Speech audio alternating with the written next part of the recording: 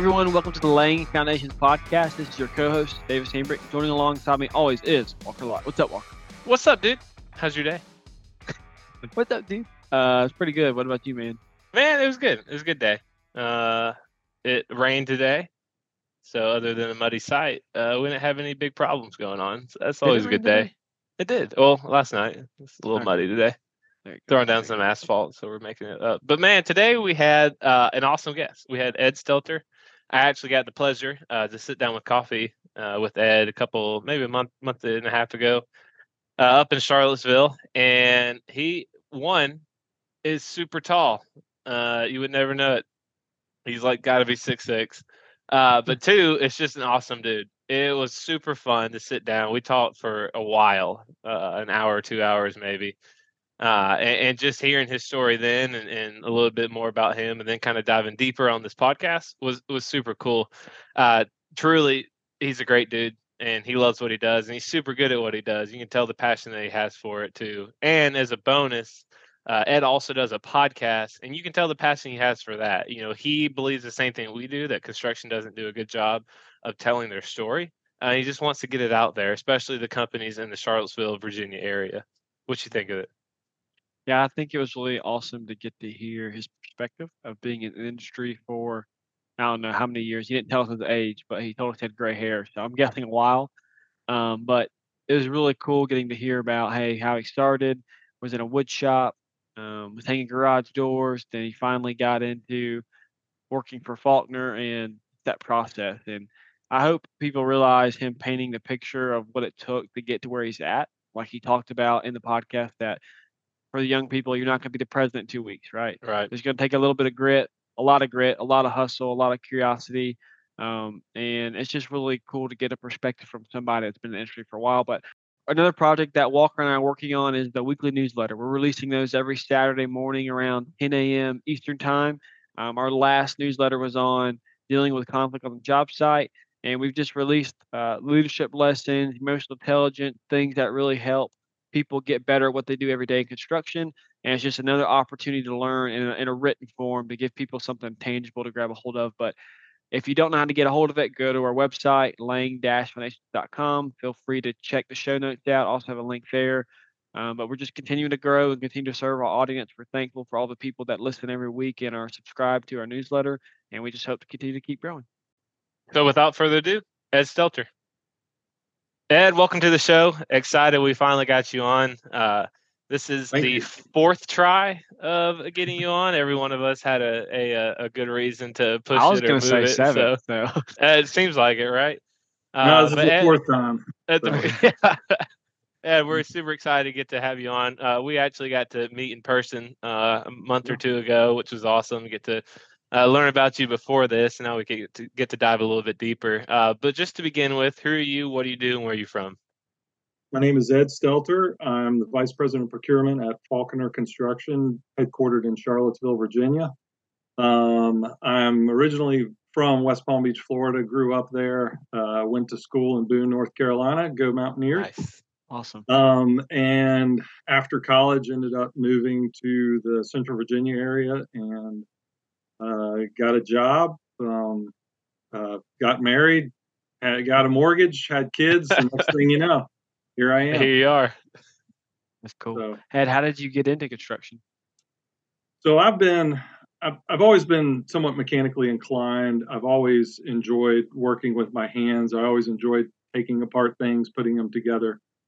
Also, my dad had a wood shop, pretty good sized wood shop. He was not he was not in the industry. So I spent a lot of time in the wood shop. And then after, I guess, late high school, early college, I went to a local community college down in South Florida. But I started working for a company hanging and repairing garage doors and garage door operators. Nice. Cool. I did that for a number of years. I really enjoyed it. It was pretty cool because I got to see a lot of different homes and commercial businesses and industrial buildings. And on the home side, of course, it's South Florida, so there were a lot of track houses that were thrown up real fast and cheap.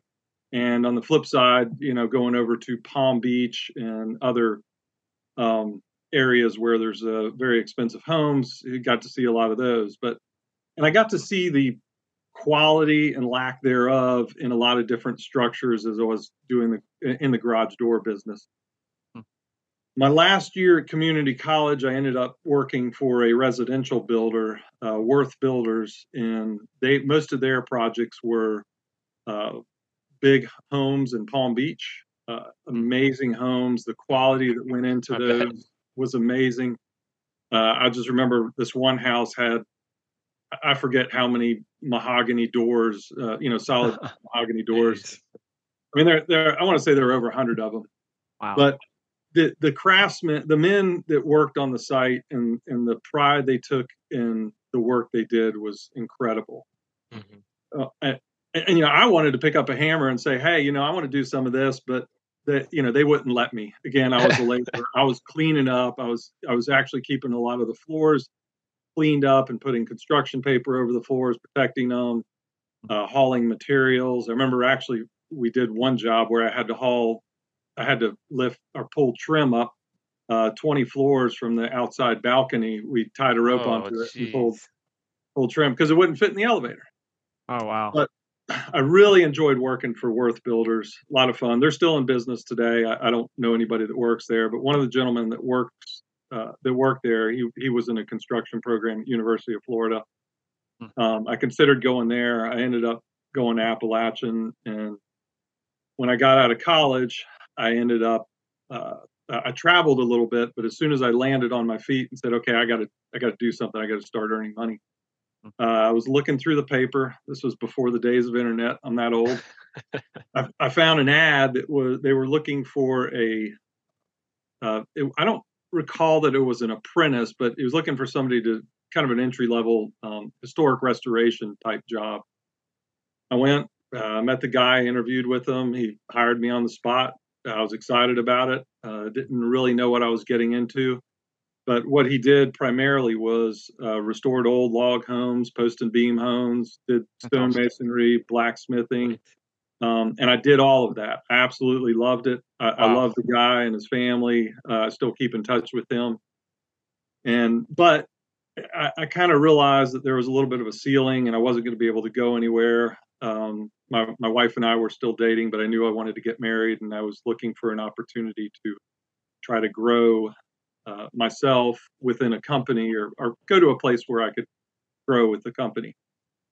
I shotgunned out probably at least a half a dozen resumes to a bunch of the contractors in the area that I saw their trucks driving around with their names on the side of the truck. I said, okay, those are big companies in the area. Didn't get any responses from anybody. Through various channels and relationships, I made a couple connections with a couple of the companies. Ended up going and talking to the owner of our current company, the Faulkner Construction, and he offered me a job on the spot. Awesome. And he said, "Well, you can start tomorrow." And I was like, "I can't. I got to give 2 weeks notice." Right. Which I did. It was painful to leave the restoration company, but I kind of had my sights, begin with the end in mind, look forward. So I started out there, and I was out on a big Target distribution center. The building was 40 acres under roof. Wow. And a massive, massive site. And I didn't know anything about civil construction. I was out there for about a week or 2 weeks, and I said, I just made the worst mistake of my life. What did I do? And I remember even the superintendent, he got on the radio, he's squawking, he said, "Hey, we need a couple pans over here." And I didn't know what a pan was. I thought I was waiting for a pickup truck to show up with like a cookie sheet or, a pan that you cook something in. Anyway, a couple big scrapers, Caterpillar 621s pull up, and I realized, oh, those are pans. They're much bigger than I imagined. But I was out there for a couple weeks. I ended up getting transferred to a job closer to my house in Charlottesville, and things, I just stuck with it. Things got a little better. I was working on a pipe crew and working on a grading crew, helping lay a lot of underground stormwater and sanitary sewer. Then I ended up getting transferred to another job where we built a Virginia Department of Transportation project. It was one of the roads in Charlottesville. I was kind of helping the superintendent do time cards, do RFIs, all of that. And I guess it was one spring, I ran a backhoe into the back of a brand new Saturn. Oh, no. I realized Saturns are not metal. The bodies aren't metal. They're some composite material. Anyway, it crunched in. And at that point, they said, "Hey, why don't you come into the office and start estimating?" Oh my gosh! No way. So I don't advise anybody to take that route. I mean, it's kind of a joke. It's kind of not a joke, but I was haste makes waste, and I did something stupid and I shouldn't have. But it was raining a lot that spring, and I asked if there was anything I could do. They did end up pulling me into the office about the time I ran the backhoe into the car, and it was a coincidence. But and been there since. So I was out in the field for about 2 years before moving to the office. Man, that's awesome. I hope I never run a backhoe into a car. That would be pretty Just don't run anything into a car. I know of a few instances of people running forklifts into some steel beams, but that's about it. That's as bad as it gets. So Ed, you start working in the field and then you kind of transfer, into the office. What was that like for you, going from every day having to work, with your hands and Walker, if we can, let's go back, because I think it's really cool. You talked about getting in the trenches, being a part of a pipe crew. I have a soft spot for the guys that do the work. And just talk about that, because that gives you a great eye to transfer into actually now being in the estimating field. But just talk about your time. What was that like? I know it's hard work, but just tell, for the people that never have heard about it or know anything about it, tell them what it's like. Oh, I mean, there's days where it's miserably cold. There's days where it's miserably hot or dusty. But the wisdom I gained being out there in the field was so invaluable. I wouldn't have traded it for anything. I worked with some great people, very smart people, knowledgeable people, albeit a lot of them most of them didn't have a college education, and many of them didn't finish high school, but they were incredibly smart and understood how to transfer their information and their knowledge over to me. And actually, a lot of them did. I remember this one job, this one guy said, "Well, why don't you be the foreman?" And I said, I don't know anything about this. And he says, "It's not hard." He said, we'll show you what to do. We'll show you how to shoot grades. He said, "But you're organized and you could help, just kind of run the crew or whatever." And I mean, I found it hard to believe, but these guys, they just know how to do things easier and better. And I don't know. I wouldn't trade it for anything in the world. And we had some just nasty deep excavations, and it was really cool to see that. They took their time. I've never been a part of it, so I don't know what another general or another civil contractor does, but did everything safely. They had trench boxes, and just like, I mean, there's 1.30 feet deep. Like, I've never seen anything like that. But laying a storm sewer structure down there, and just like, just my grasp of seeing coming up out of the ground, I've never experienced that before, and it was just really cool to get that experience. And so I see the guys, what it was like in the summer when it's hot as crap out there, just busting it, getting after it, and I just have a soft spot. So I appreciate you telling us that. 100%. Now that Davis kind of set that up, that actually works better. Going from being out in the field like that and going into the office, kind of what was that transition? Because you had guys that were working with their hands that knew what they were doing, the technical side of it, and now you have some people in the office who don't always have that knowledge, and making that transition is hard for some people. It helped me understand when we were putting together estimates.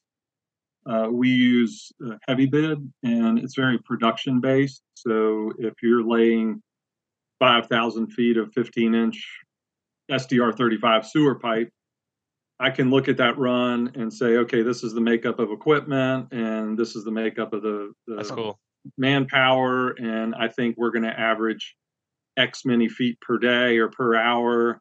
Cool. And this little conflict here is probably going to take an extra 2 days, so we need to tack that on. Or, it was easy for me to think, and with regards to moving dirt, I can sit back and look at, okay, it's going to take the excavator this long to load.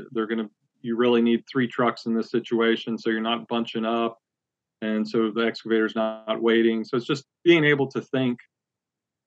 I don't want to call it a third dimension. Maybe it's a fourth dimension or whatever.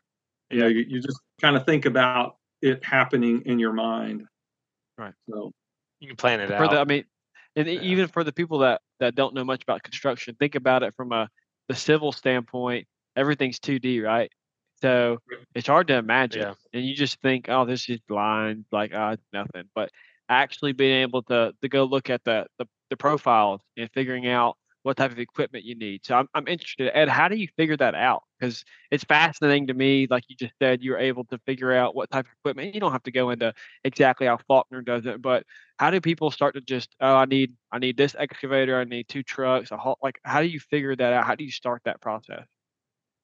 You have to take a look at each site. I mean, the thing about our business is that no 2 sites are alike. Yeah. Everyone's different, and it's typically the subsurface conditions. Is it too wet? Are there unsuitables? Is there rock? Can you rip the rock, or do you need to shoot it? And can you shoot it? So there's a lot of things that go into that. You need to look at where you're hauling to, where your fills are, where your cut is. You need to determine your ability or your cycle times. The pipe, again, you're looking at a lot of profiles and looking at the depth, and do we need to remove a lot of overburden before we even start digging the trim? That's right. So there's a lot that goes into it all. Yeah, one thing that's cool to me, I was talking to someone who was saying that I think they used over $1 million plus of fuel already, which is like blows my mind that you just spend fuel. That the fuel is that much. But they were saying driving a bulldozer from one end of the site to the other site is like a big deal because it takes so much gas to get it there, and then you have to think about getting it back too, and this the time that you waste of having to bring this big old machine all the way around. It's like you have to factor in every single detail of even just moving the equipment from one end of the site to the other. Right. That your job's huge, so that, I mean, I'm sure it's wild to me that like I would have never thought of that. That's not something that would have crossed my brain, that you even have to factor in moving the equipment to the other end to go do some work for the day. Yeah, you do have to figure that that does take time to fuel this equipment, and downtime is that if yellow iron's not moving, you're not making money. Right. So a lot goes into it. That's right. I forgot.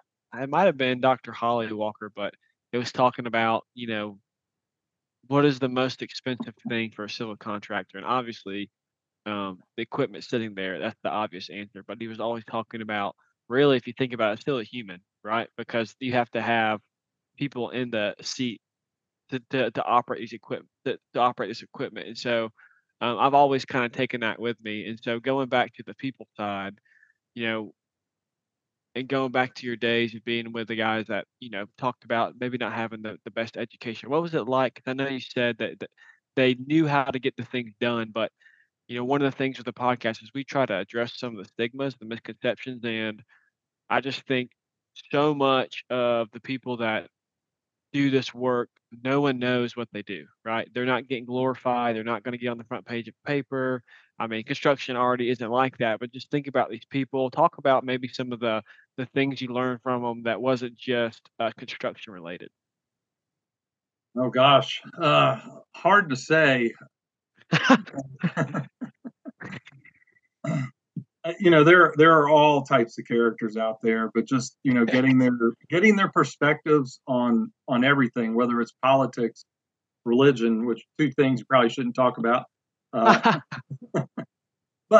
and their perspectives on raising kids or raising families, or I remember one guy was telling me about how he spent a lot of time, his own money, doing something to a family farm, and at the end of the day, the family sold the farm, and he spent all this money fixing a barn of his own hard-earned money, and he never got any of it back, and he really regretted that. But there's little stories like that. I mean, that's just one that came to the top of my mind. But there's a lot of stories like that, just life experiences, I guess would be the best way to put it. Right. And again, you do look at the money that some of these guys make and their earning potential. And quite honestly, there are some of these people that maybe finished high school that have been out in the field for a while, and then they transfer into they become a foreman and then a superintendent. And then reality is some of them can transfer into the office, and they might have a safety role. So a lot of opportunity for them. What would you say for a new college student or a new even high school student who wants to get in construction, but maybe they're not like as interested by the actual going vertical? Like they really enjoy the heavy machinery, they really enjoy the underground work. What is the best way for them to kind of set themselves up for success if they want to go into that type of part of the industry? Show up, work hard. And I think whether they're doing vertical or horizontal work, show up, work hard, ask questions. Don't feel like you're asking a dumb question. Now, you may get put or paired up with somebody that's not as much of that would act as a mentor to you, but you'll find that right person. And, if you're told to sweep a parking lot, or I remember one of you guys in one of your podcasts, you were talking about how your first job was to take a magnet and go over the magnet around the parking lot. Yeah. And, okay, you're like, okay, do I really need to do this? This is below me or whatever. It's not, just go out there and do the best job you can, and you will get noticed. And especially on the heavy equipment side, I mean, there's several different paths you could go there. I mean, you could be a dozer operator, an excavator operator. Again, you could get into deep excavations or mass grading or rock or underground utilities. You could go into safety, but there's just so many. Oh, and then with regards to the equipment, we need mechanics and welders in order to keep our equipment running. That's true. And that is a huge, huge part of our business. You all mentioned fuel. We burn a whole lot of fuel, and if the equipment's not running, we're not burning fuel. Right. So but that yellow iron, keeping it moving, is so critically important. You bring up something that kind of piqued my interest, because I see all these different operators, on job sites, and they're doing all kinds of different things: excavator, bulldozer, scraper, you name it.